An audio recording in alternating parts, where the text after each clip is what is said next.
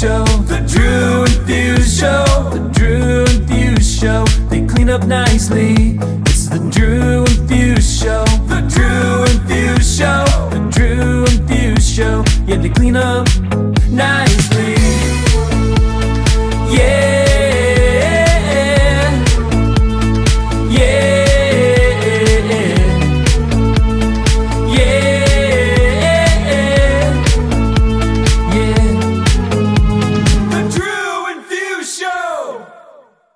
Hello, Daft Punk's in the building. We're back.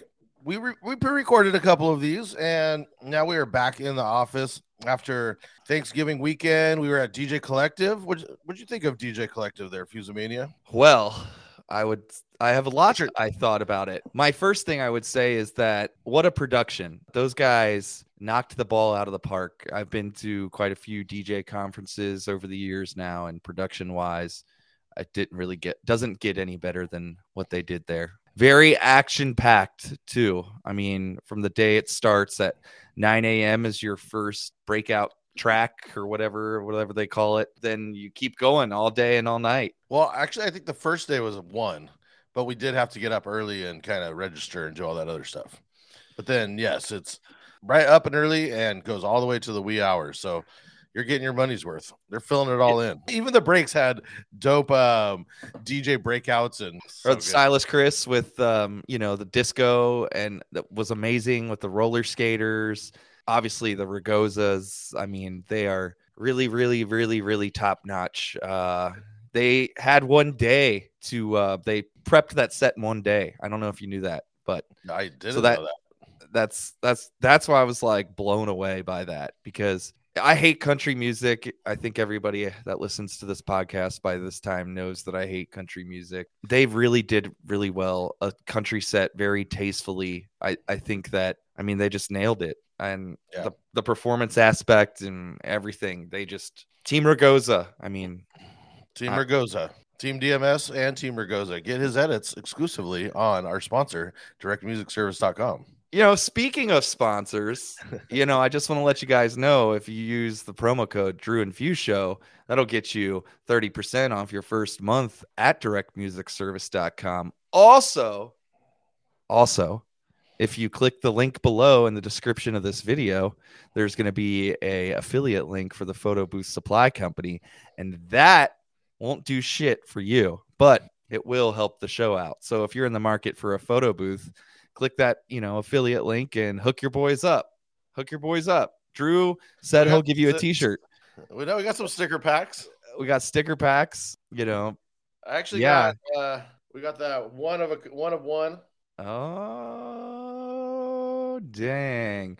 We are not a DJ conference. We're a podcast. Actually, those don't. If you didn't get one at the show, you're out of luck. Yep. Also, I just want to let you guys know the sponsorship finally did come in. We are now officially sponsored by Liquid Death. So all you haters that said we'll never get the sponsorship, I'm just letting you know that we are sponsored now. We just struck a 3-episode deal with them, and there you have it. So suck on that. Officially, unofficially.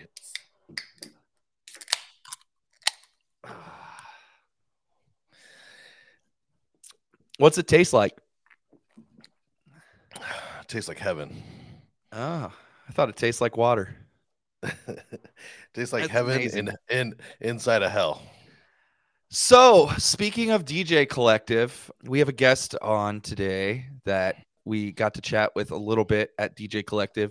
Personally, the DJ Collective is just like a whirlwind for me. I felt like there was so much going on that you really had to kind of like pick and choose who you got to talk to and when. And then if you like wanted to listen to the DJs, then it was like you got to pick to not talk to people and go listen to that. Like there's just a lot going on at all times. But we did get a chance to talk to our guest today, and he sponsored one of the breakouts, by the way. It was with Buck Rogers, the electronic one, and his he's a DJ that hails in from the Midwest, but now calls Missoula, Montana home. Specializing in open format, he does mostly private events with some bars and clubs sprinkled in. When the pandemic hit, and It really rocked our entertainment world. He turned his passion project into a company, and that company is Briggs Beard Company, and it's all natural beard and body oil company that focuses on sustainability. So with that being said, please help us welcome Briggs. What's up? Yay. Hello. What's up? Excited to be here with you guys. I'm pumped. I feel like Yeah. I don't even feel like I should be on the show with the long list of very not professional. You guys aren't professional. The accoladed DJs that have been on the show has been super cool. So I'm honored to be here with you guys to talk shit for an hour and a half. So You are a trailblazer in what you're doing, so you do deserve to be here, because what you're bringing to the table is, we had an episode, or it was like a series on Direct Music Service, and it was called Beyond the Decks. And the idea is taking DJing and just being an entrepreneur and everything that we learned with it and growing it beyond only DJing. So I know you still DJ and you still have a lot to do with it, but it is, we do learn a lot in this community. Agreed. Just, Definitely pushing your own brand and being an entrepreneur. I feel Right. like for the 5 minutes we got to talk to you too, Drew and I were very few people take a negative time in their lives and do something positive with it. And I think your whole kind of story is that. So I'm happy to have you on and share, kind of your journey of what you've went through and how it kind of relates to DJing as well. Absolutely. Yeah, I'm pumped to talk about it. I mean, everybody's story is unique, right? And we all kind of experience lockdown and COVID. I mean, obviously we'll get more into this in a second, but we all experienced it in a different way. And I just kind of made a decision to take a left turn and just figure out something else and kind of just ran with it. And here we are. Awesome. So one thing we kind of like to do before we get started is we'll do some rapid fire questions, and we're going to play a little segment video here, and then we'll get started into some rapid fire questions. Hey, this is the king of pop, Michael Jackson. Drew and Fuse, let's talk questions. In fact, let's do some rapid fire. Now, I know these rapid fires aren't always so rapid fire, and that is okay by me. I got nothing but time. Now, let's look at the man in the mirror and get started.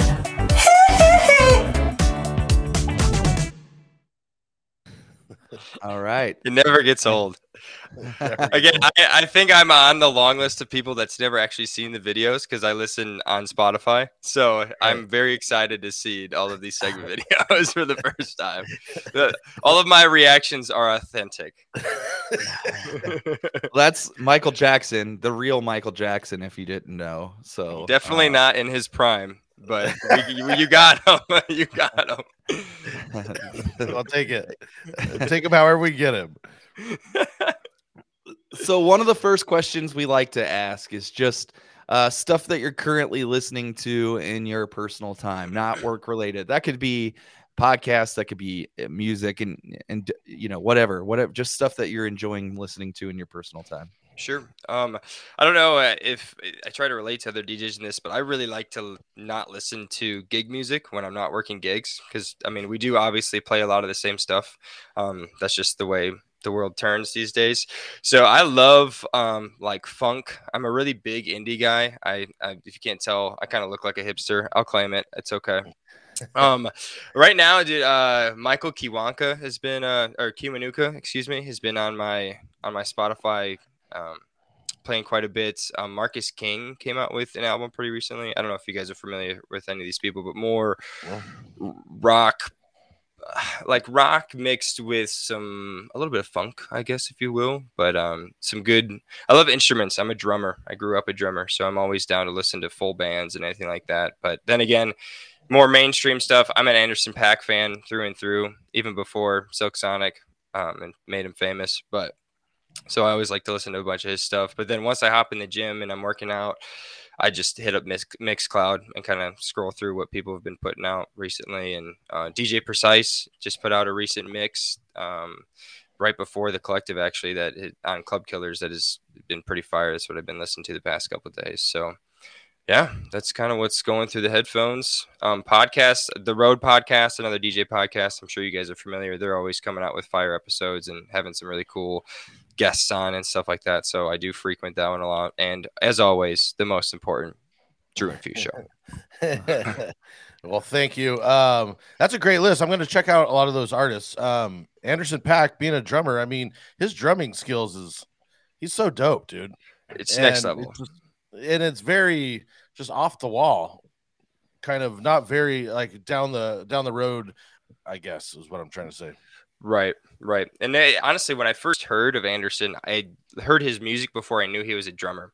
So like I was listening to his music a little bit and then found out he was a drummer. So it just literally went from like level 9 to like level 11 for like my fanship of his. Because once you hear him drum, and I've seen him, I think 3 times now. I'm glad I saw him when I did, because now to see him or Silk Sonic is like 3 times the price. But once I saw him live, I'm like, dude, this guy gets it. He's just all over, because he raps, sings, drums. I've seen him play bass and stuff too every once in a while. I got to see him with Thundercat, and that was pretty legendary. So yeah, he's amazing. Do you still play drums?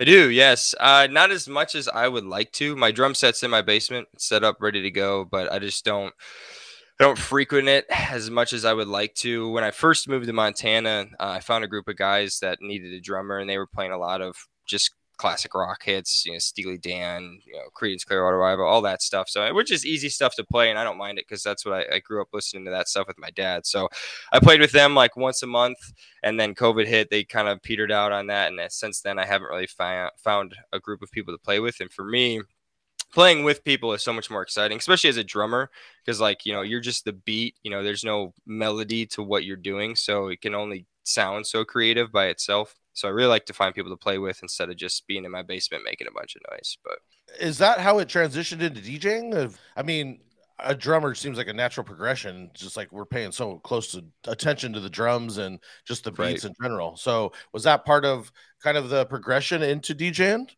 Absolutely. Yeah. I started playing drums when I was about 6 or 7. And so at an early age, I just had a love for music. And both my brothers, actually all 3 of my brothers at one point played the guitar. My younger brother, who lives in Nashville, actually saw him when we were at the Collective. He goes to school for music production, and then my dad plays guitar too. So music has just always been in my family. And then once I found out I was never going to be a good enough drummer to make any money off of it, I kind of like changed my mindset and took that skill set as far as like just music theory and production, if you will, into the DJ world. So it was just kind of like I felt like I kind of had a little bit of a cheat code coming into the DJ world, because I didn't have to learn counting. I didn't have to learn theory. I knew, verse, chorus, and all that, how the structure of songs was already just by playing drums. So the transition was easier as far as the music theory side of stuff goes. You could have, your guys' family could have been Hanson or, who else is it? The Jonas Brothers. You guys kind of missed the boat on that. It could have all 3 of you. There's still time. There's still time. It's hilarious because I will touch on this. My little brother, like his big dream right now is to like run a ska band. Like he just loves like dirty, grungy ska, which is like nothing I would ever choose to listen to or like want to play. So every time I'm around him, it's just like all this punky ska, like with a little bit of screamo, and I'm like, all right, we're just never going to be in a band together. I just have to admit it.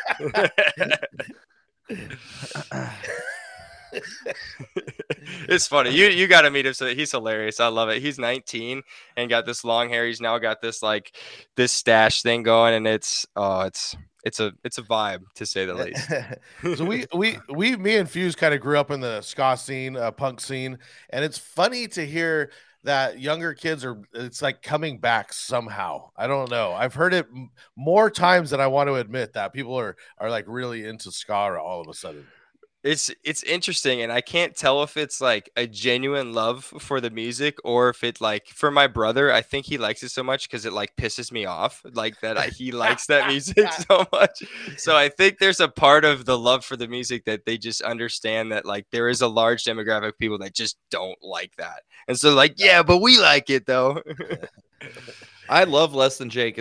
Less Than Jake is I think I've said it on the show probably 1,000 times at this point, but if they come to Cincinnati, it's like a drop everything, go see them every time they come through town. That's how much I love. I don't always listen to I love listening to that music. If I'm just like cruising in the car, a lot of times it's not like my first thing I put on. But if I'm like headed out somewhere and I want to get like pumped up, I definitely put it on. And I love the energy at their shows as well. Like it's just always fun, and everybody there is like super nice. And if you get in like a mosh pit at one of their shows, it's not like somebody's trying to kill you. Like if you fall down, somebody will like reach their hand down and pick you up and be like, let's go. And like, then you just keep going. Or it's like other shows been to, they're trying to kill you. I actually just took my daughter to one, and it was cheap little local show, and she was in the pit. I got video of her and her friend in the pit. And so Heck yeah. I think I like the idea of just the community of anything, but like you said, growing up being in bands and being just around music, I still love bands, and I'm sad there aren't as many, but I still do love live music. For sure. Lucky for us, we do have quite a good local music scene here in Missoula, and we've got 3 venues that stay pretty stacked throughout like all seasons. We've got a sweet outdoor amphitheater that's open in the summers, and then we've got 2 indoor venues that are right downtown that try to get at least every other week, if not every week, there's somebody playing. So for a small mountain town like Missoula, that's exciting. I know we're not like Vegas or even LA or Nashville, where there's literally obviously every night something going on, but we do still get quite a few people. It's nice because we're like nestled right between like Seattle and like potentially like Bismarck if people stop there, but even like the Twin Cities like Minneapolis, St. Paul. So people kind of have to go through Minneapolis to go to, Missoula to get to Seattle for shows as far as like bands and performers. So sometimes we get some people to stop that are probably like we wouldn't normally get, but if it's a Tuesday night and they can play a quick show, like they tend to stop. So but that's the best. Yeah.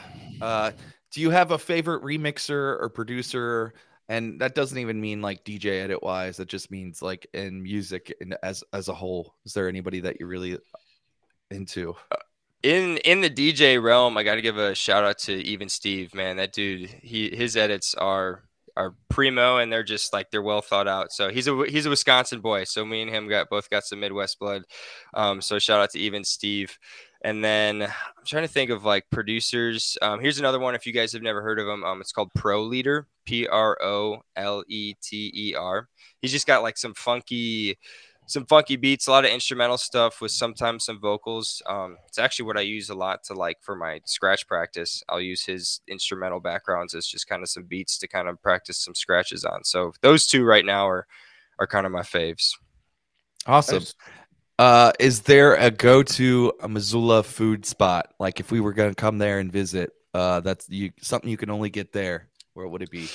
There's this restaurant called the Mustard Seed. I believe it's a chain, but I think they're only in like Spokane and Missoula, and they specialize in like Asian cuisine. So like Thai. I love Thai food. Anywhere I can go to try Thai food.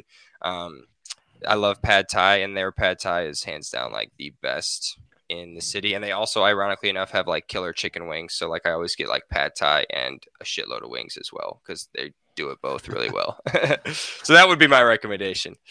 And they don't have a crazy name. We just had DeVille on, and what was his place? It was like Thai spots always have the craziest names, right? It's always something funky.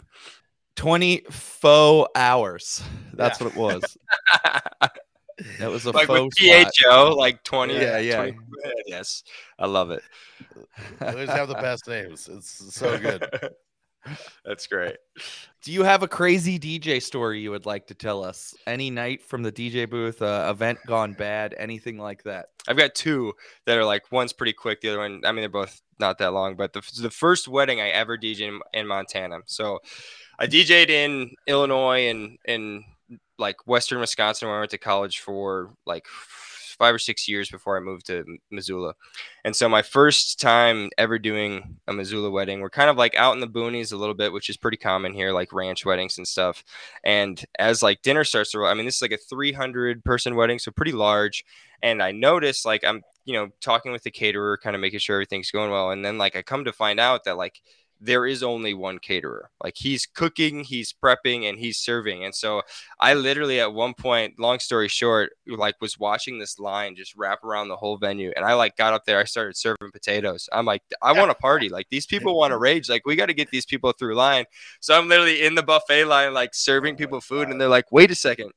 Aren't you the music dude? And I'm like, yeah. Like I'm trying to party. Like, let's get this over with. So that was one of them. That was the very first one I ever did. So that was just You're like, yeah, I'm the shell music shock. guy. And today I'm the potato guy too. Jack I of did all a- trades. I did a wedding in the Midwest. No, it was by Sioux Falls. Anyways, the bride and groom actually were serving as well. Wild. They were just out there, like they cooked some of the stuff and were serving. So That's I crazy. don't know. It's what they wanted to do. It was like their big contribution. Yeah, there's a lot like in Montana specifically. It's a lot of DIY culture, like for lack of better words. Like people just like to really do stuff themselves, whether it's the food, the venue, building all of their, table decorations and all that stuff, which is becoming more common. But so it's just kind of one of those things where you run into a lot of that, like, hey, we did this ourselves. I'm like, well, there's a reason there's professionals. So A for effort. Totally. But my second story is I actually had a grandfather of the bride have a stroke 2 minutes before the first dance. And talk about just the ultimate. I mean, he's okay. He didn't die, but like, thankfully, it just the ultimate deflate of a moment of like, we're about to go into the first dance. People are like, had been waiting because the food took a little bit longer. So like the buildup was there. People were ready for it. And out of nowhere, we just hear like somebody go down right around the corner where the like dinner was. And then the ambulance came, took him away. He was fine, but it was just kind of like a shell shock. And I'm like playing dinner music, which is obviously like a little bit more happy, especially right before dancing. It's like a little bit more upbeat, like trying to get people in the mood. And then like at one point the bride comes to me and she's like, can you play like something else? I'm like, yeah. So I'm like scrambling. I'm like, what do I even play right now? And then she asked me to play Dave Matthews. And I'm like, sure, I'll play you some Dave Matthews right now.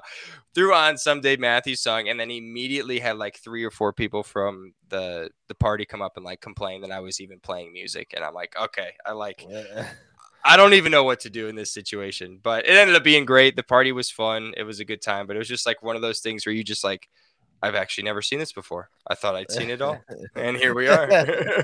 There's no right thing to do. I think you have to play music, even if it's just something in the background. Right.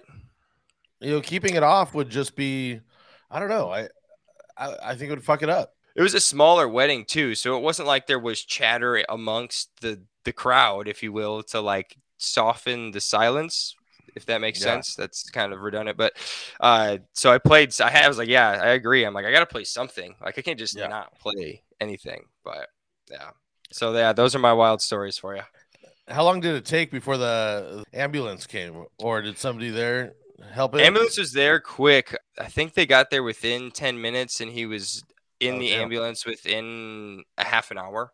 So like we were just outside of Missoula, but we were close enough to a smaller town that I think they sent their ambulance and got him and then took him back into Missoula. So it was honestly surprisingly quick, but he was like awake and responsive way before the ambulance even got there. So you could tell that there was some like people were feeling better about the moment already, instead of him just being like completely incapacitated, like being like, okay, like we just watched this guy literally die on the dance floor. Like, right. Which would be terrible, obviously. So it's a hard thing to deal with. I dealt with something like that kind of at an event, the last wedding I did. Do I play music? Do I not play music?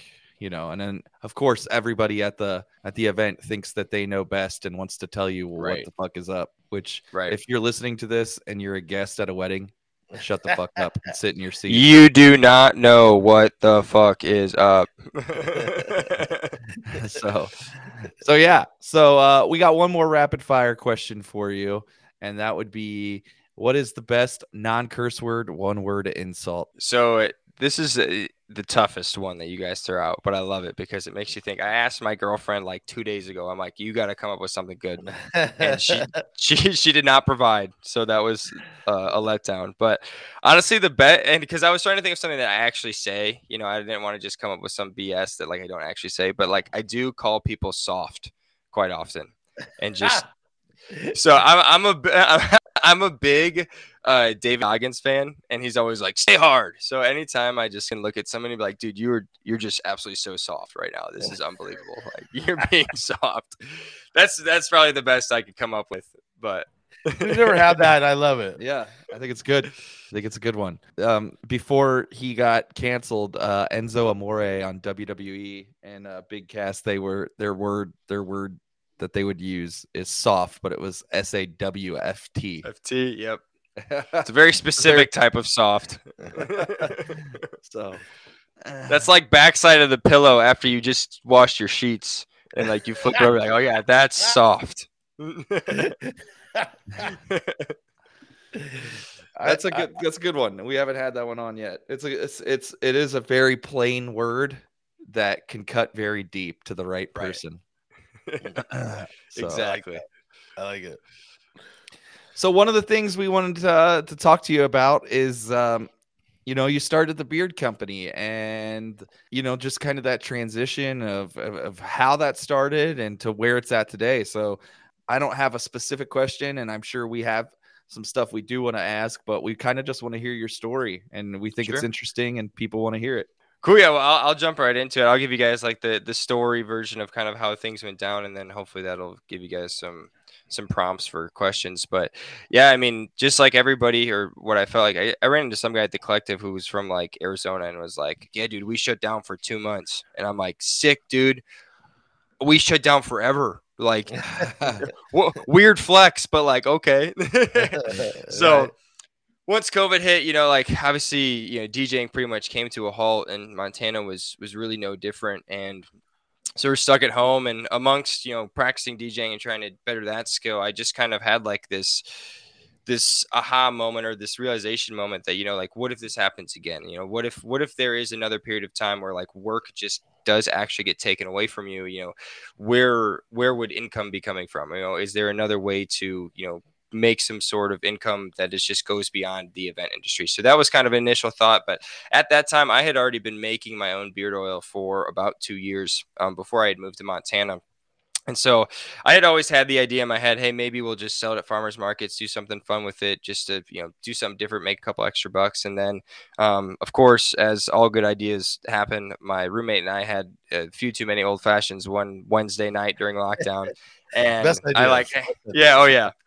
And I just kind of like was spitting all sorts of nonsense, and I'm like, hey man, I think I actually do this. I think I could, figure out a way to make this, possible. And it's like, all right, well, when we wake up in the morning or tomorrow afternoon, whenever it is, I'm going to make sure that, you actually go through with this type of thing. So sure enough, it was nice because I had a roommate at the time that was kind of like an accountability partner to help me continue to pursue the idea of Briggs Beard, what became Briggs Beard Co. So that was in about April of 2020. You got it off then, quick, because I mean, basically, I have this picture of the last wedding I did was March 16th, right? And Yep. maybe the 15th, and then it was a wrap after that. So you're already in April, and you've already done this. So that's impressive. So that's when the groundwork started. So we didn't end up launching until July. So it took a couple months just to get all the ducks in a row, because I had to figure out fulfillment. I had to figure out I had never made more than 2 ounces of beard oil at a time, so I got to figure out how to scale the website and all that stuff. So it's just kind of like all those things that I hadn't thought about before in a retail space. I am now thinking about every day, because it's like, okay, now we're going to do this. And obviously things started to slow down with factories being shut down and all that stuff. So I'm like, okay, now I'm dealing with longer lead times than I even expected. And it was just like almost overnight, it felt like I had more headaches than I anticipated, but obviously in a good way, because it was cool. So just to kind of speed up that part of the story. So April was kind of when I had the idea, did a lot of testing and stuff, and with the products and the bottles and all these different things. And I knew I wanted to do it a little bit differently, because a lot of my ideas came from a lot of the beard products that I had been using and my frustrations with them, and the amount of packaging that they would send you, and the price point, and like what I felt like I was getting, and how a lot of them just smelled kind of like shit and just like smelled fake. And I don't like cologne. I haven't used cologne in years, and I just don't like the smell of like that alcohol-y stuff. So I wanted to make sure ours smelled natural and fresh and stuff like that. So that took a few months, and then finally on July 20th, I believe, of 2020 is when we launched, and we started with 4 products, 4 beard oils, and stickers, of course, on the website. And then from there, it's just been kind of a continual growth of the product line, our vision, and kind of the direction that we want to go, with sustainability kind of being the cornerstone. So some of the cool things that we do is all of the packaging that we ship in the boxes or the bags are compostable or recyclable. All of the stuffing in the boxes that we send with them is recyclable or compostable as well. And then our glass bottles are recyclable, and then the caps on our, as you showed it, the bottle, the caps are made out of bamboo, so it lessens the amount of plastic in the actual bottle. And then for every purchase that's made on our website or in person at the markets that we do, we plant a tree as a part of offsetting our carbon emissions in the shipping process. So we got all these little things that we're kind of adding together to create this awesome movement and identity as a company that goes beyond what we say is go beyond the beard, and not just let it stop with, just buying products and using products, but how can, what you buy benefits the environment in this, instance, or just not cause harm to the world. Now, is any of your competition doing stuff like you're doing with the bamboo or any of that other stuff you mentioned?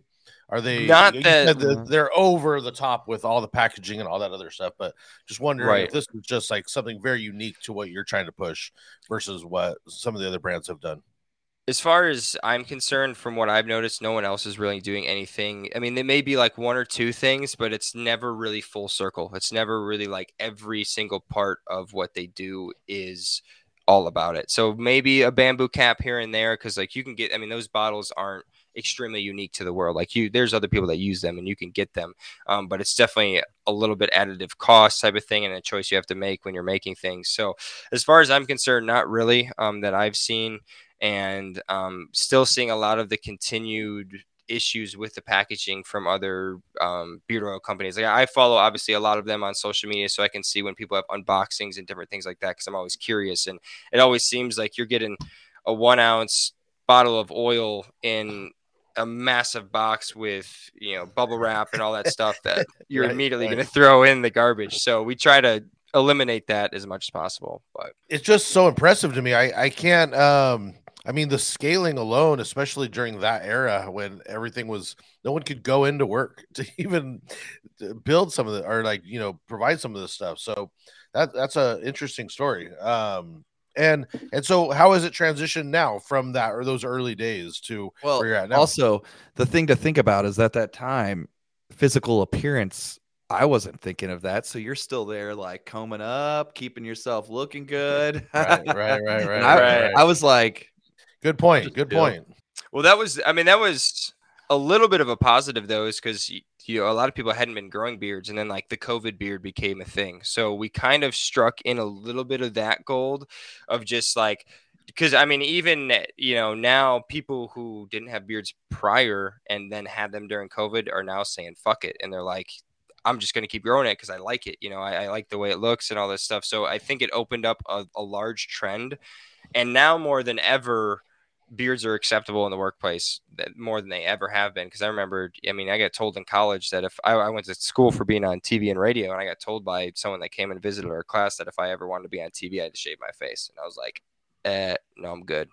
So it was like a weird transition with that COVID. But to answer your question, Drew, as far as like the transition goes, so we started with 4 products and now we have 35. So we've got different, and we've expanded from just the beard oils to now we have beard balms, we have all natural lip balms, and then we've got body oils as what's the difference between a beard balm and the oil? So literally for us, it's just 2 ingredients. So what we do is we take the beard oil, which is a blend of 3 oils, and we add mango butter and beeswax to it just to give it more of a consistency. So think of it like a pomade or like a gel styling more or less for your beard. So it's going to provide a little bit more of a hold while still giving you some of the benefits that the oil does, because it's got the oil in it, but it's literally just mango butter and beeswax to give it a little bit more of a thicker consistency and styling aspect to it type of thing. And is a lot of this mixed or created locally, or how do you outsource that to get? Then I'm just so fascinated. And I don't want you to give away all your secrets, but is it moves? It has to move around the country, or how does that work? No secrets here because it's actually something I'm really proud of. I hand make every single product ever. There's not a single bottle. So at the collective, you saw that people got the goodie bags on the chairs. I handmade, labeled, filled, and packaged all 250 or 60 of those that we put down. So I did all of those. I'm like in my office right now. So like on this wall to my left, your right is like our whole stock. I've got like over 1,000 bottles of oil sitting right here. And so from, I obviously order the bottles from somewhere. I order the labels from somewhere, and then kind of put it all together in that aspect. So from basically the start to finish, it goes through my hands. It goes through the similar process. We wash the bottles, then we mix the oils, we fill the bottles, label the bottles, and then they sit on our shelves in stock. And then as far as fulfillment goes, I mean, this is our fulfillment facility right here is my office. So, I was texting you guys about Black Friday stuff. So it's just been a crazy past couple of days, fulfilling those orders and making sure people are getting their stuff out in a reasonable time and shipped to them without, getting lost. And all that stuff is a testament to a lot of what I was saying before. It's just a lot of things that I never thought about or thought I would need to think about that I now know way too much about because it's just inevitable, type of thing. So super impressive. I mean, everything, all the packaging is so well done, and I've been using the oil and the lip balm. I love both of them. So no, it's really impressive. You're doing it all by hand. I don't know. It's amazing. I appreciate that. I was going to say, we have a couple questions to ask, but I want to play a segment video before we ask them. 1, 2, 3, oh! Drew and Fuse, I'm all shook up, you hound dogs. Don't be cruel. It is now or never. Let's talk social media.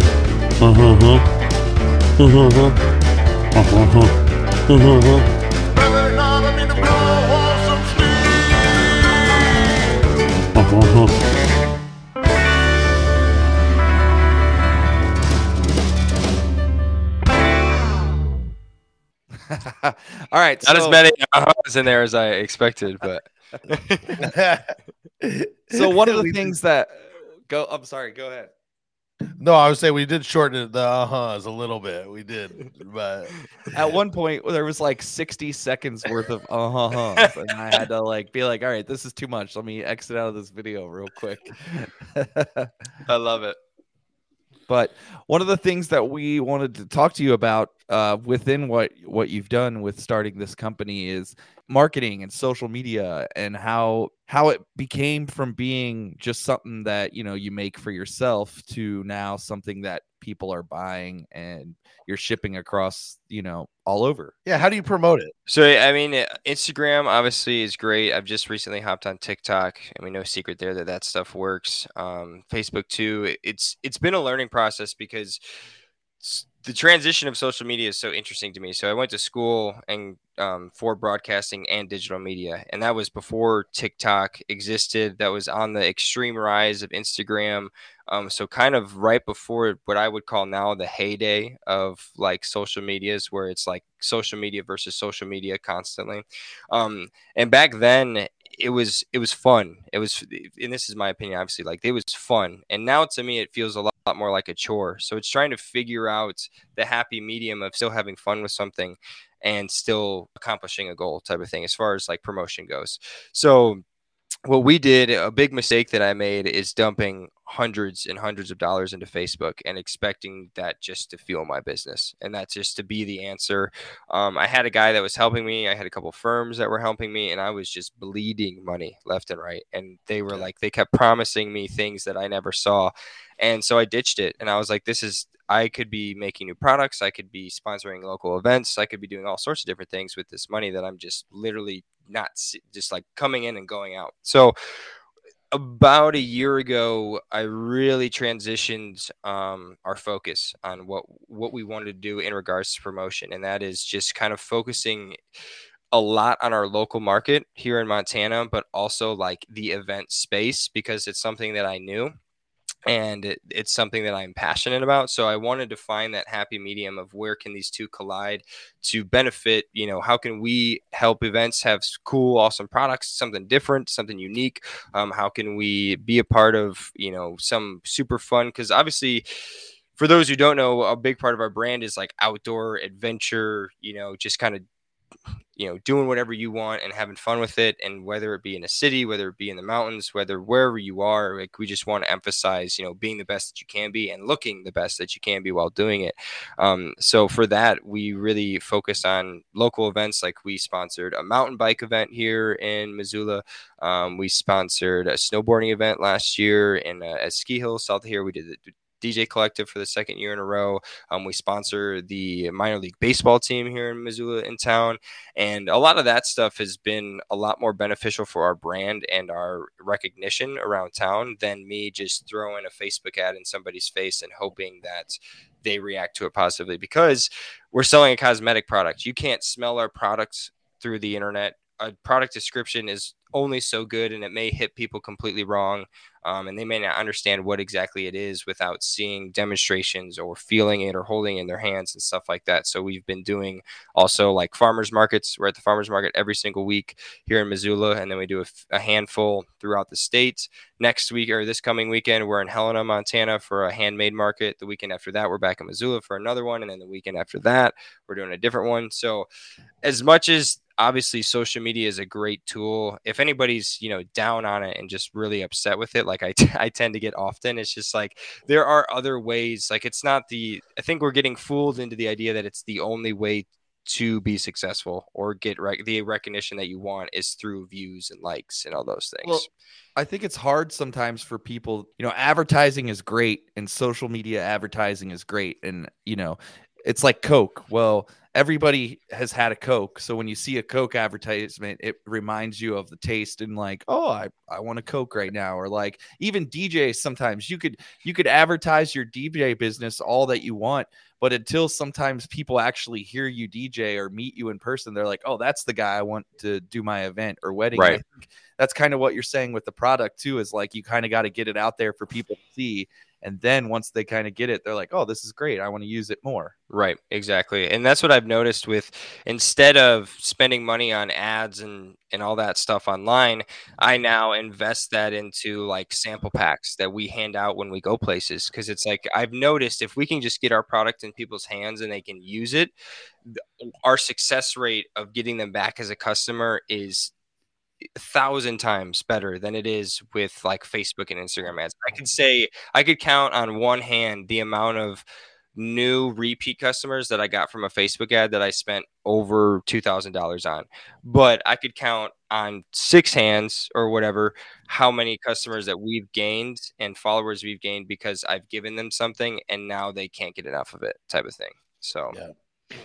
The social media stuff, dude, and I figured this was going to be a topic. Like, it's such a love-hate thing for me because I do enjoy media. I do enjoy making videos. I've got a drone. I've got a nice camera. I've got a GoPro. I actually just ordered the Max. You guys convinced me. The whole 360 video stuff. I'm like, I got to jump on it. So I do really enjoy doing that and spending the time on it. But like, when it just becomes something that I feel like I have to do, I feel like it kind of loses a little bit of its taste and it can become cheesy and corny and just like, okay, this person's just posting to post because the algorithm, the algorithm. I'm so tired of people talking about the algorithm. It's insane. But yeah.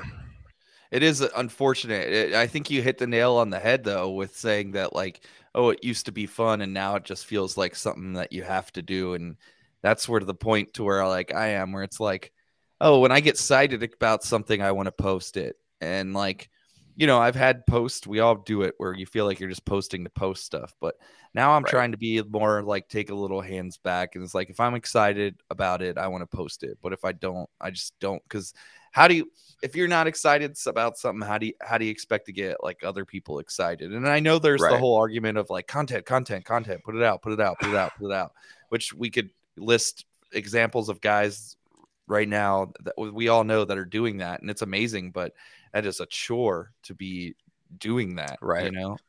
Well, and you're running this whole business by yourself, which is already crazy enough to think that you need a full other team just to do marketing, let alone packaging and branding all this stuff. So obviously you worked on the brand. How did the branding and all of that other stuff come about? Was it pretty organic? You were just like, I'm going to use myself and I'm going to grow it from there. So this is a good kind of segue for the combination of the DJing and the beard company. So I work for two different companies that are entertainment companies. I work for one that's based out of Northern Illinois and Chicago, and then I work for one that's based here in Missoula. And for them, I book mainly weddings between the both of them, and then I also do solo stuff. So I have a lot of my own gear, pretty much all my own gear and all that stuff. So I struggled for a long time of wondering if I wanted to start my own DJ company. You know, I'm sure so many people have been there before that are like either a number two or they're in a list of DJs and like, shoot, do I continue to be, you know, just one of the guys? Do I want to be one of the top guys, or do I want to be my guy? Like, do I want to be the only guy? So the beard oil company really gave me the opportunity to step into a role as myself and make myself the brand. Of course, as a DJ, you're always your own brand, and that'll never go away because you are obviously the product. But you know, when I'm getting inquiries and I'm like, hey, I do all these weddings through this person in this location, or I do all my weddings through this person in this location, I'm sending them to their website and not mine. Because I don't even have like a personal DJ website because of that. Because I send them to certain places depending on where they're located, type of event, and all that stuff. So the beard oil company really gave me an opportunity to be the face of the company. And that's something that I always really, truly wanted to do and to be. Is the face and the personality and the living proof of, you know, what the company's trying to accomplish. So for me, it was kind of a no-brainer with the beard and everything. And that's what I noticed a lot about all these other beard oil companies is, yeah, I never knew who the guy was. Like, who started this? Where did it come from? Who's the dude that is the proof? You know, you get the one or two guys that you'll see on the social media feed of their company, and like you assume that, okay, this is the guy that started it, yada yada yada. So I really truly wanted to be, not in an arrogant way, but I did want to be the focus of what we were doing, because I love person to person, you know, connection so much. And I knew that was going to be a cornerstone of this company, is talking to people, meeting with people. I mean, the amount of markets and relationships and friendships and people that I've just like shook hands with and talked to about this is in the tens of thousands at this point. And it's awesome. I love it. It's so much fun. You know, of course, just like anything, some days I'm like, man, I can't talk about beard oil anymore. But then, you know, I go home and and I'm reminded of like the whole scope of the dream and the goal. So as far as the branding goes, I mean, no secret here. I use 99designs.com to get my logo. You submit a couple of like examples of what you want it to potentially look like, give them a short description, and then they give you a bunch of designs, and then they kind of whittle it down into, you know, the finalist. And lucky for me, the guy who I ended up with just absolutely nailed it. One of our biggest compliments we get all the time is the logo and how it works. And if you pay attention to it a little bit, you can see that there's, you know, a bird in there. There's some leaves and some sticks to really like show that the environment is integrated into our creation of the beard oil and what we're trying to do. I love it. I love the logo. You can see it in the background, but here it is as well. No, I love it. One thing that I just want to tell you is I work for other companies as well. I work for a couple of different, I subcontract with a lot of different companies. And I was just talking to a DJ friend yesterday, how I find, you know, this is for all the DJs. I feel that even if you're working for other companies, you need to build your own brand. So I would just say, if you are going to push the DJing aspect of it at all, and I know they kind of combine, still pushing your own brand or creating your own website to where you could coexist and you can send those leads to where they need to go, but you should be really pushing your own brand and representing all that stuff, because you're doing it with the beard stuff and it's amazing, but it could coincide and you could be getting these amazing gigs to where you're the guy that's the go-to guy, and it doesn't matter who books it. You should still be proud of your personal brand on the DJ side of it. So that's something that I would push you into, creating your own, even simple, just DJ end of it. Perfect. Yeah, I appreciate that. And it's definitely I've got a long list of stuff to do this off season. So, and that is definitely on there because I've already started to see the connection between the two. For example, the baseball team that we sponsor is the Beard Oil Company. They approached me as a sponsor for the beard oil, and then I sold them on the DJing, and now I'm their official DJ. And so this past season was our first time doing it, the first time they had ever done anything like that. And this next season, we've really kind of refined the process and what it's going to look like. And we've got some really cool stuff planned that I'm super stoked about. Get a DJ from home plate every once in a while, which is super, super cool. I know Fuse is a big baseball guy, so we'll have to get you guys out for a game or something. But so I agree. All that to say, I agree. It's interesting to see how the two can very much weave together and be uniquely theirs, but also the combination of the two. I mean, I think it's something that we try and preach is lot is uniqueness. I mean, we did the panel at the DJ Collective, and the panel was really about being unique and how do you put your own self or your own spin inside of it. And to relate it all back to DJing is you just be yourself. There's no other way around it. Just be yourself and put your style into it, and people are going to flock to it. So you're already doing that with the oil. I just think if you kind of combine it, I think it could be like this really dope product that you're pushing. Heck yeah. I think having your own DJ brand is only going to help push all of the brands, like in terms of like the beard oil. It's only going to help if you have two different companies that are selling you in different markets. What's good for your brand is good for theirs, because if you essentially blow up more, it's only going to help their brand and all of that stuff. So I think it's a good thing to have all of it. It was one of my big takeaways from the DJ Collective. A couple of people have been asking me, what was my takeaway? And this is my 5th year. And, some of the speakers or some of like the talks I might have already heard, or, it didn't hit me. But the one thing that keeps coming home is I really need to focus on my own personal brand. And I need to just get my star going back to what it used to be before I was trying to do a multi-op. And so I think you really have this right here, and just pushing it a little bit harder on that side of it. I think you could have the most unique thing in the country, man. It's really dope having the both sides. I think that's my favorite part about it too, that gets me all fired up, is like the fact that every decision that is made now is mine. And, and it's in the best interest of obviously the company as a whole, but like I am the one that's in the front of the train. And, how can we, do the things that we need to do to grow and continue to grow. And then also, combine the two when we can. I love it. It gets me fired up all the time, especially when things are going well. I mean, every other day you feel like there's something that can always go wrong, but it's retail, dude. Retail. Don't ever get into men's retail. Don't ever do it. It's a nightmare. But I do love it. I say all that, and I do truly love it, and it's been a blast.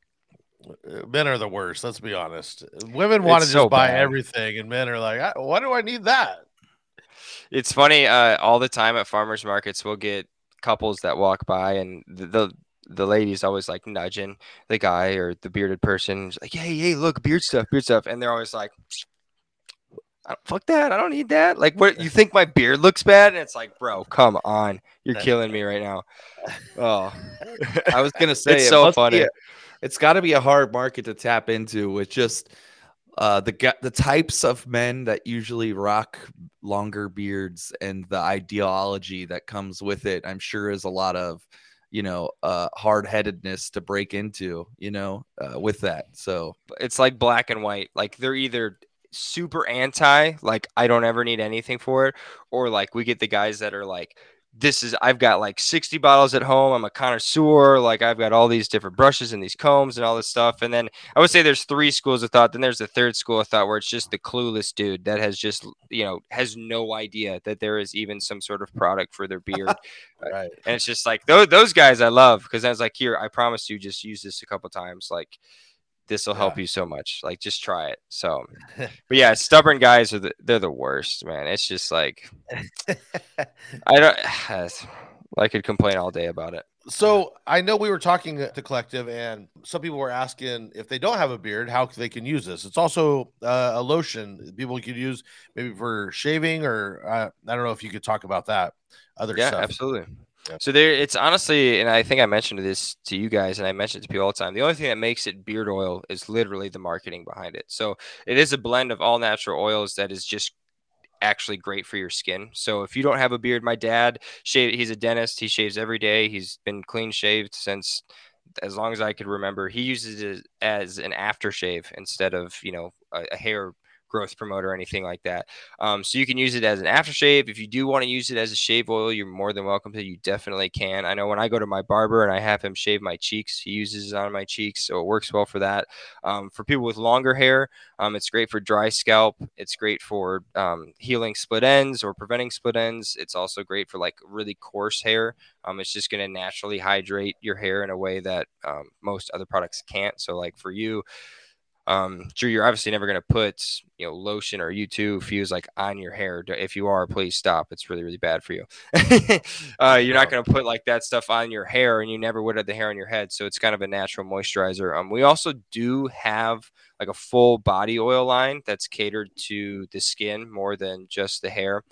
We just switched around a couple of the oils and made it a little bit of a thinner blend. So it's great as a replacement for lotion, or you can even add it to your lotion to thin out your lotion a little bit and add a good smell to it. So there's a lot of different options that you can use it for. It's not like people are always like, oh, if I rub it on, my face and I don't want to grow facial hair, am I just going to grow a beard? I'm like, no, I can't.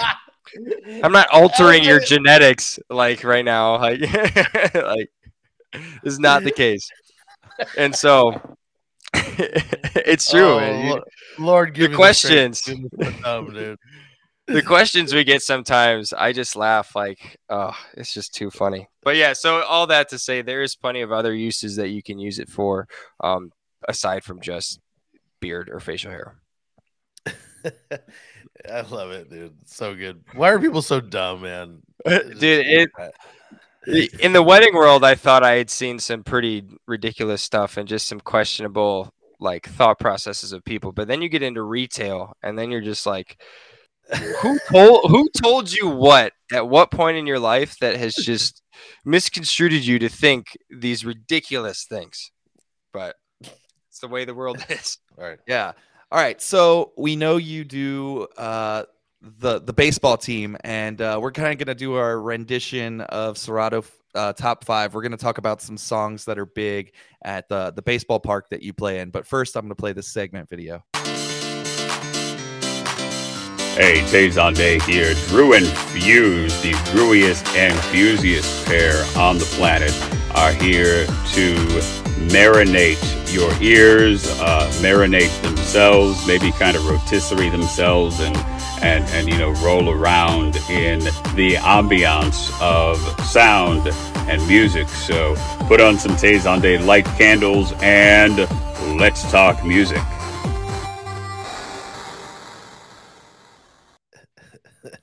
Please don't ever stop doing those. Tazon Day himself, Mr. Chocolate Rain. Mr. Chocolate Rain. It's so good. All right. So we know, usually, when we do Serato top 5, we talk, top 5 songs that are the most played in Serato libraries. But we know you've been DJing at the baseball park, and you were telling us off camera that you were in the outfield playing like a 15-minute hype the crowd up set. So we just want to talk a little bit about some of the songs that you were playing in that set, and what you think was working. Yeah, it's super cool because it's been awesome to be a part of the organization to a degree that they've asked me for my advice in a professional way of like, okay, what do you think would be cool? We really love the idea of integrating you as much as we can. So it started out with me just doing an hour as people were walking to the concourse. So I'd be in the concourse by the bar, just hanging out where there's a barbecue area too. So I'd be playing there for an hour as people came in once the doors opened. And then we made it into the playoffs. And so I approached the entertainment manager and was just like, hey, I've got this idea. What if we like pipe? Because at that time I was like my own speakers in the concourse. I wasn't tied into the stadium system. And I was like, hey, what did you think about tying into the stadium system? Maybe moving me up, closer to the stands and kind of being in that area and kind of creating that atmosphere on the field instead of in the front. And he goes, I love it. He's like, what if we just put you on home plate? I'm like, what? You want to put me on home plate? He goes, yeah, let's put you on home plate. And so sure enough, for 3 separate times while we were in the playoffs, I got to DJ from home plate. And the way that kind of worked is I would do 45 minutes of opening in the concourse, and then I'd flip and run down to home field and DJ. They'd give me like a 15-minute, 20-minute window to just as like a crowd hype up right before, and then I would DJ the player walkouts. So what we would do is play every player's walkout or batting song as they walked onto the field for the starting lineup type of thing.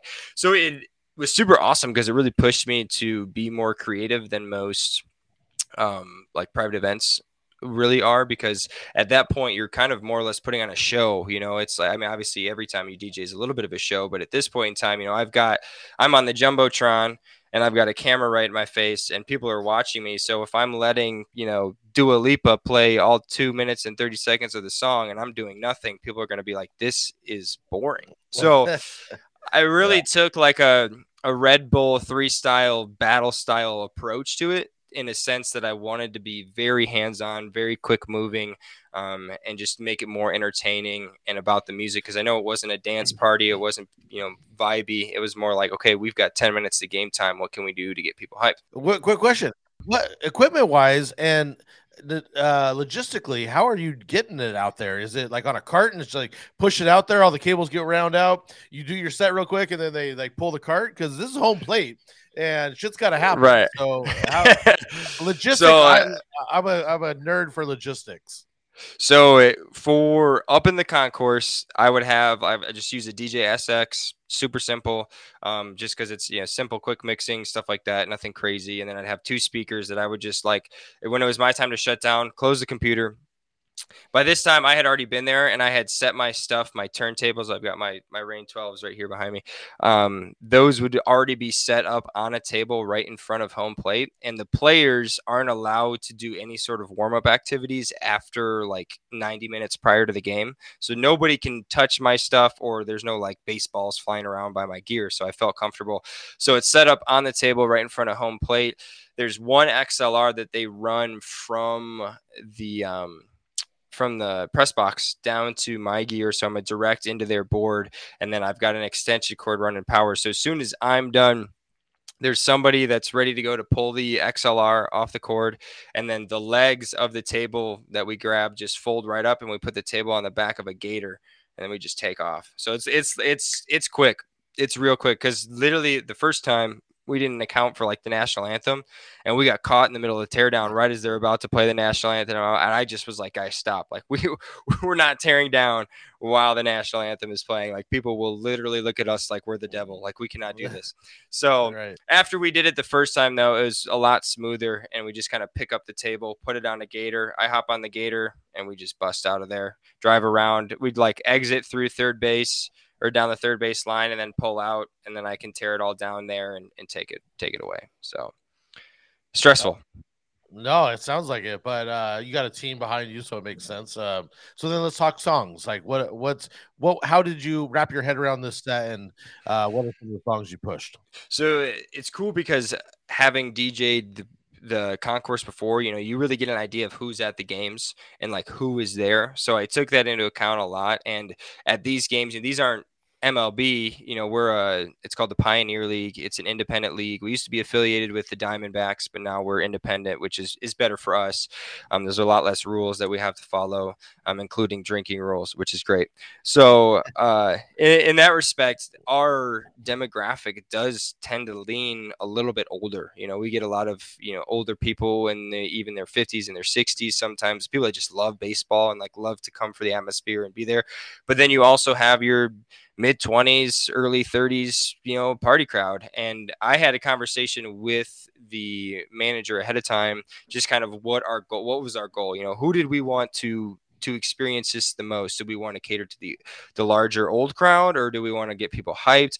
And we just kind of came to the conclusion when it comes down to it, like we really care more about the players. We want to hype up the players. We want to win the game while also making sure that people feel comfortable with what's being played. So with that being said, I bounced a lot between new stuff and oldies. So like, for example, like I played in one of my sets, I made sure I played Panama by, Van Halen. And I'm trying to think of some of the other stuff that I played that was like old. Like I played Spirit in the Sky and Fortunate Son, some CCR stuff and some Rolling Stones to like really cater to that older crowd. Because I love that music. I mean, that's what I grew up listening to my dad with, like I said before. So, and played in the right space and at the right time and for the right amount of time, it can be pretty hype. So, well, definitely, especially in that right, area.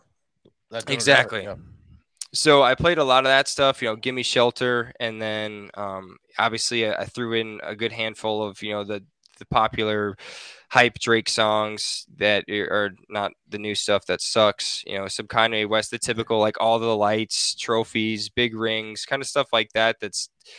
Can be kind of typical in the sporting arena, but it goes over well when mixed with older classics, if you will. So that was kind of my goal, was like, okay, how can we combine the two to make sure that everybody's hearing something that they know? So when I drop 6 foot, 7 foot, and then I play Van Halen next, the old lady that's literally 30 feet in front of me that's giving me dagger eyes because she just heard Lil Wayne is like, oh my goodness, he knows who Van Halen is. Oh, so that's a true story. That actually happened. So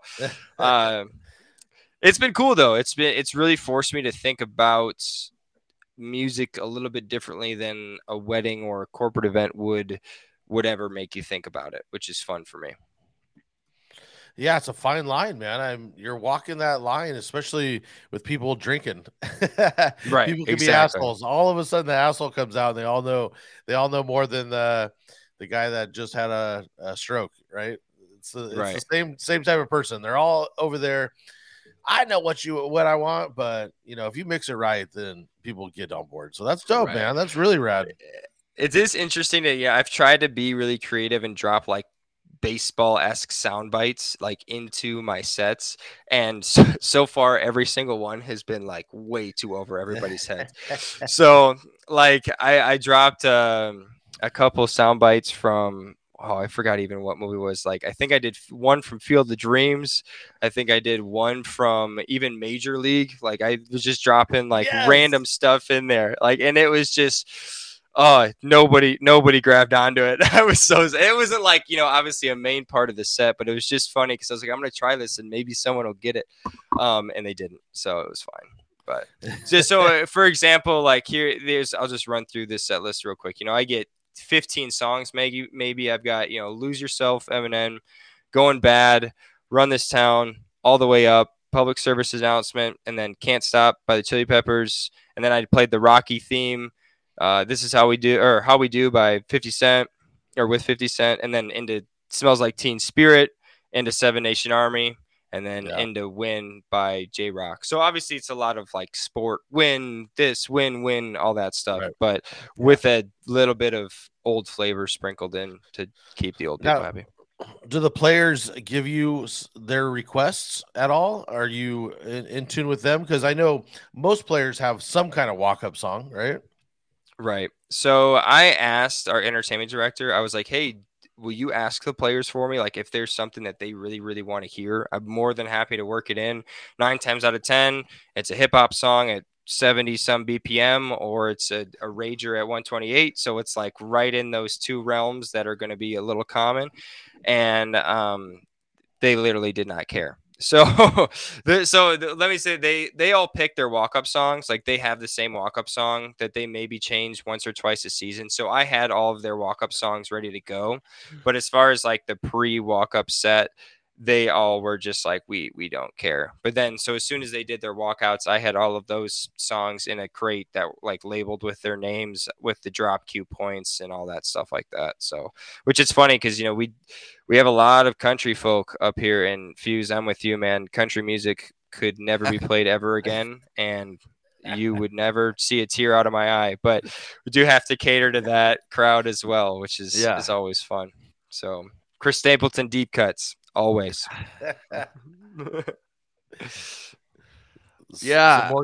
Morgan Wallen mashups.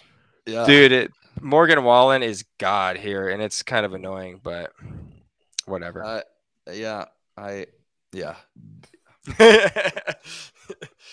Fuse is like, there's a reason why there's no country edits from me on DMS. There actually is. There actually That's the is. funny. Oh, there is.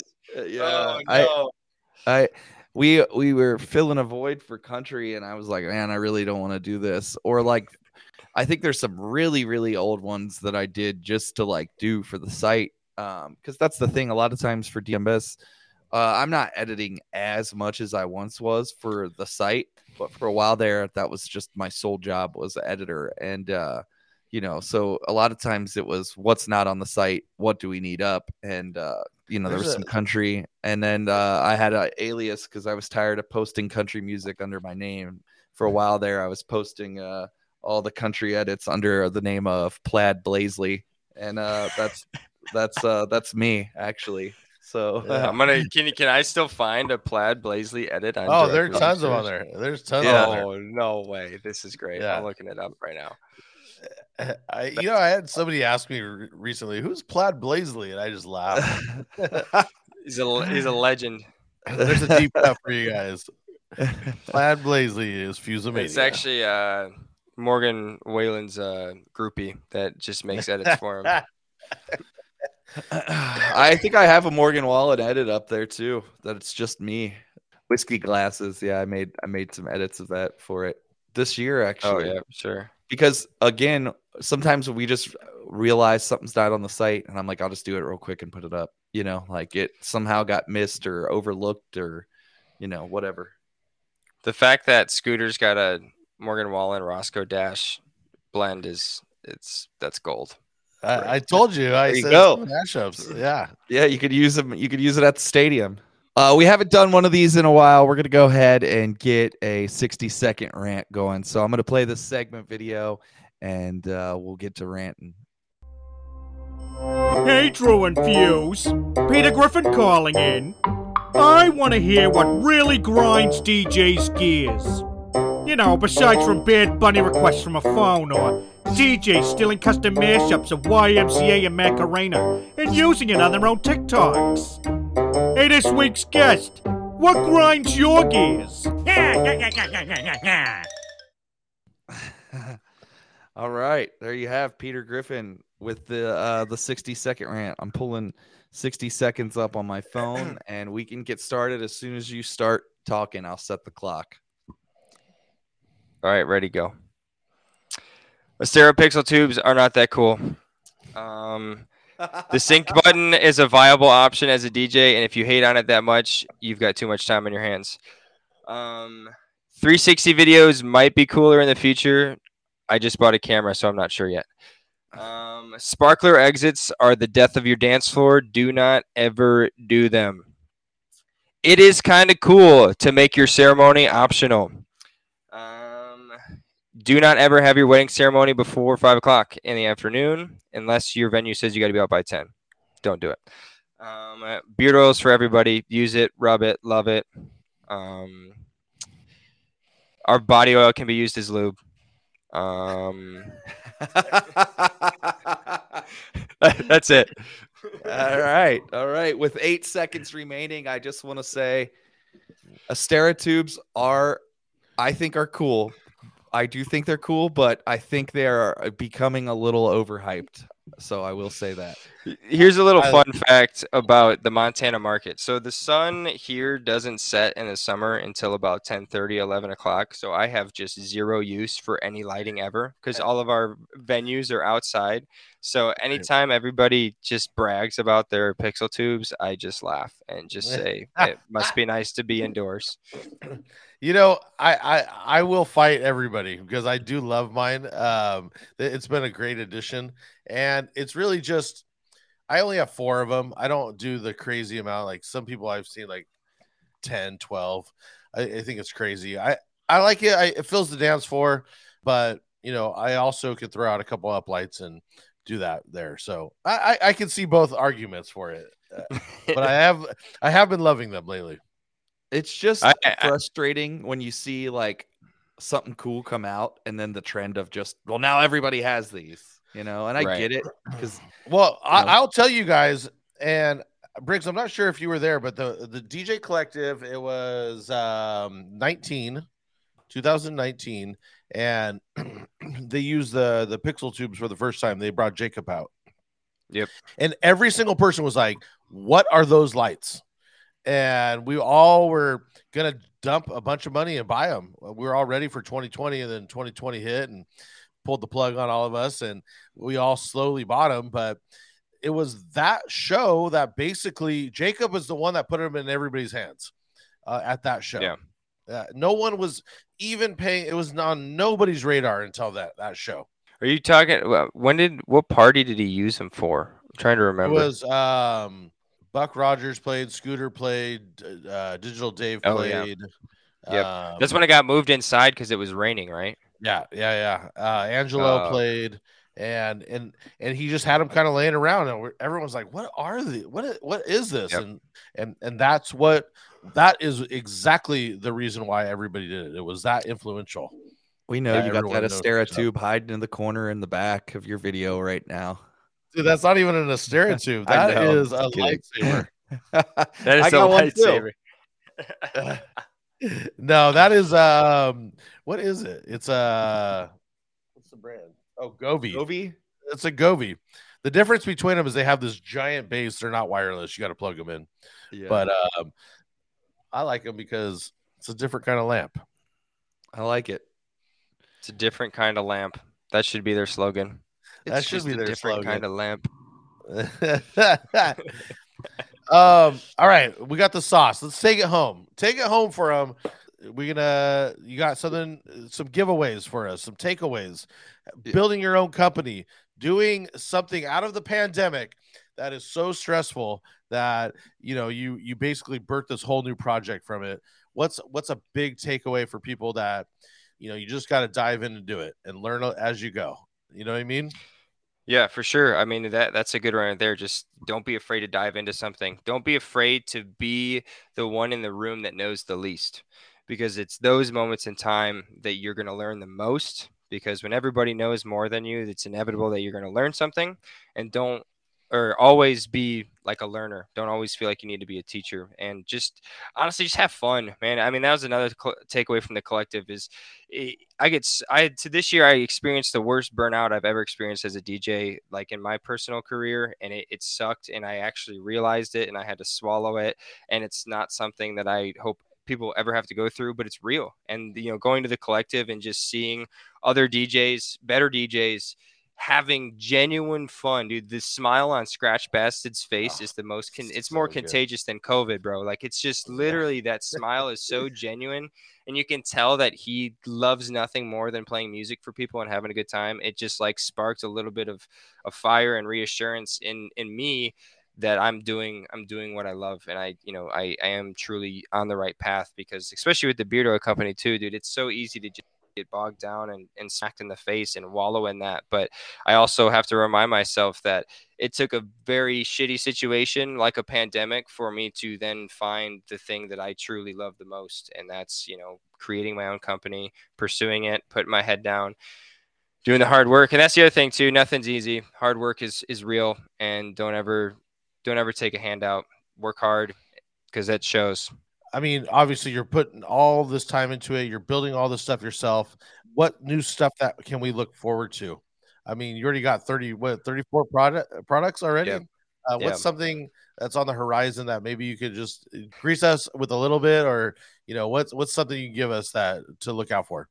So one of the biggest asks that we've been getting is like a beard wash that we just don't carry yet. And so I'm in the process of creating my own. And I tell people all the time I would never sell anything or put anything on our website that I don't personally use. So a lot of this stuff does take time, just because I've got to test stuff out. I've got to make sure I like it. So a beard wash is very much in the future, and hopefully coming to a store near you. And eventually we would love to do like a full merch line. We would love to do like a streetwear line, for lack of better words, that focuses on sustainability and the brand itself. So a lot of the eco-friendliness with the logo and the colors and the greens and the orange and the earth tones, because it's something I'm passionate about. But that's down the road a little bit. But yeah, I don't know. Stay tuned to our socials though, because I'm pretty active on there. I'm a stories guy. TikTok can suck it. So.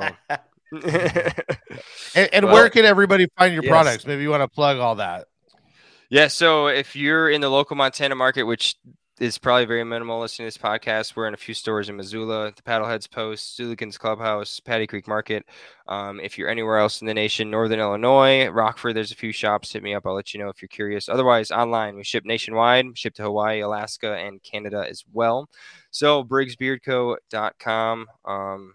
Hit us up. And if you made it this far through the podcast, if you use code DAFS, also known as DAFS, we'll give you 20% off. I'm making that up right now, so I got to go plug it in. But yeah, online's the best spot, and we'll ship it right to you, and we'll get you taken care of.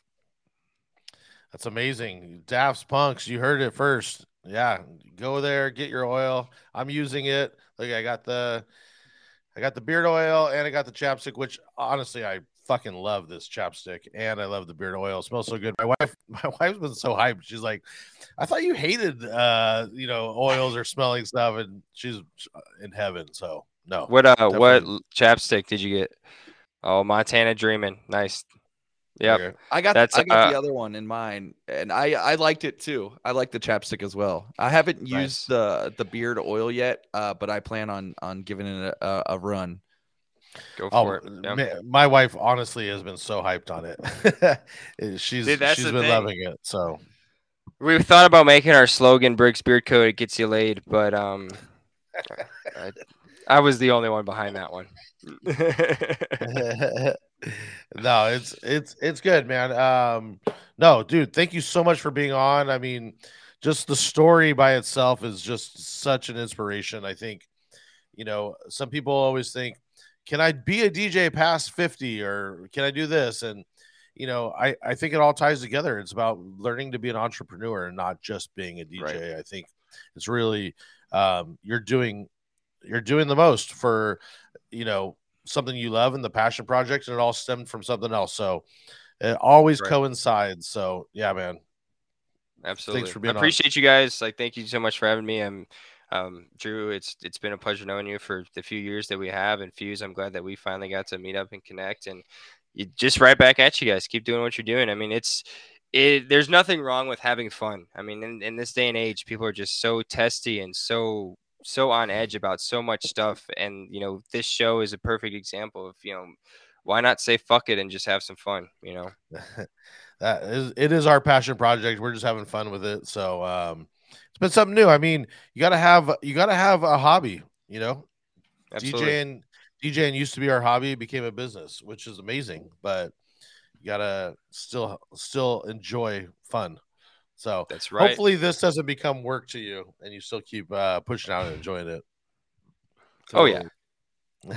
You need a helper in there. You need an assistant. Oh, don't worry. I got my girlfriend. Whenever I convince her to help me, I just I'll buy dinner tonight. Can you label these bottles for me? That's worth it. I'd be like, what are we having?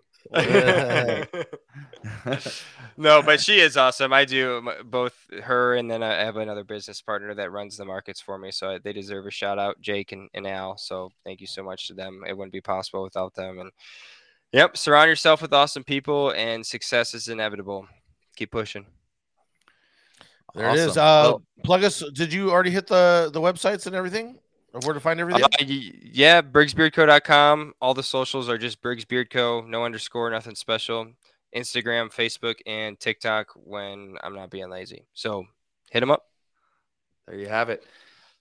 Make sure you follow him on all of the social medias. Hit that promo code if you're going to go buy some beard oil, chapstick, or one of his other 34 products. And that's going to wrap it up for today. Thank you guys so much. Wherever you're listening, please like, follow, subscribe, download, all that good stuff. We do have some YOLO line voicemails that I'm going to play on the next episode. So be looking out for those. And if you guys need that number again, it's 562-246-YOLO. And that's going to wrap up the show today. Thank you guys so much. We appreciate you. Peace.